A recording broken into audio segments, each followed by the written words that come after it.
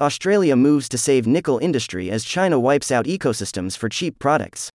The federal government is fast-tracking production tax credits to try to protect the failing Australian nickel mining industry, on top of the 50% royalty discount over 18 months announced by the Western Australian government.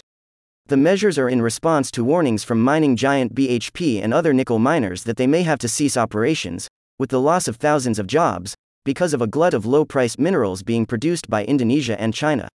Credits may also have to be extended to lithium miners if the price of that commodity also continues to fall. BHP was making $36,838 a ton for its nickel in 2022-23, but the price has plummeted in the past 12 months to about $16,000 a ton. Ahead of the federal cabinet meeting in Perth today, to which WA Premier Roger Cook has been invited, Prime Minister Anthony Albanese said the government was looking towards smart, targeted, time-limited support. This is a short-term issue for what is in the long term, a very critical industry for Australia, he told reporters on February 19. Nickel will be a critical mineral going forward. It's critical for batteries and for other sources as the global economy shifts, as we are seeing, to clean energy. Scheme to try to lure green investment.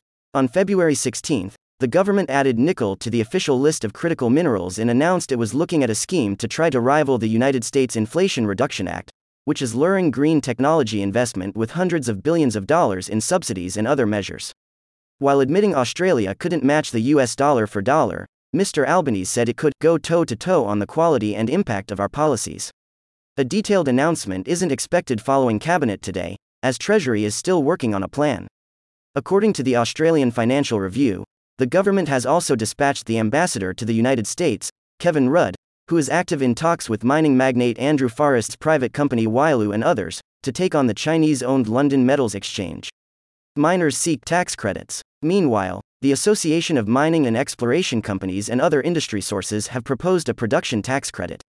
It would be worth at least 10% of the cost of production of value-added critical minerals, including labor, utilities, chemical inputs, and maintenance, and would either offset a miner's tax bill or, if they had no tax to pay, see them receive a payout of the same amount. The association estimates this would cost the government $340 million across the forward estimates to 2028 and a further $1.69 billion from 2028-29 to 2034-35, while adding $2.4 billion to the size of the Australian economy and creating more than 4,200 new jobs. Speaking at the Munich Security Conference on the weekend, Mr. Forrest said the collapse in nickel prices reflected an unfair playing field between countries like Australia and Canada, which adhere to high environmental standards, and Indonesia and China, who are flooding the market with cheap product. You're going to find that Indonesia will only deal with China because Chinese-backed companies will come straight in and they will do what is happening in Indonesia right now, which is wiping out terrestrial ecosystems, dumping all the waste into the ocean, wiping out marine ecosystems, wiping out the sustainability of communities which have been there for centuries and, oh, that's all okay because we're just going to pay $1 price for it, Mr. Forrest said.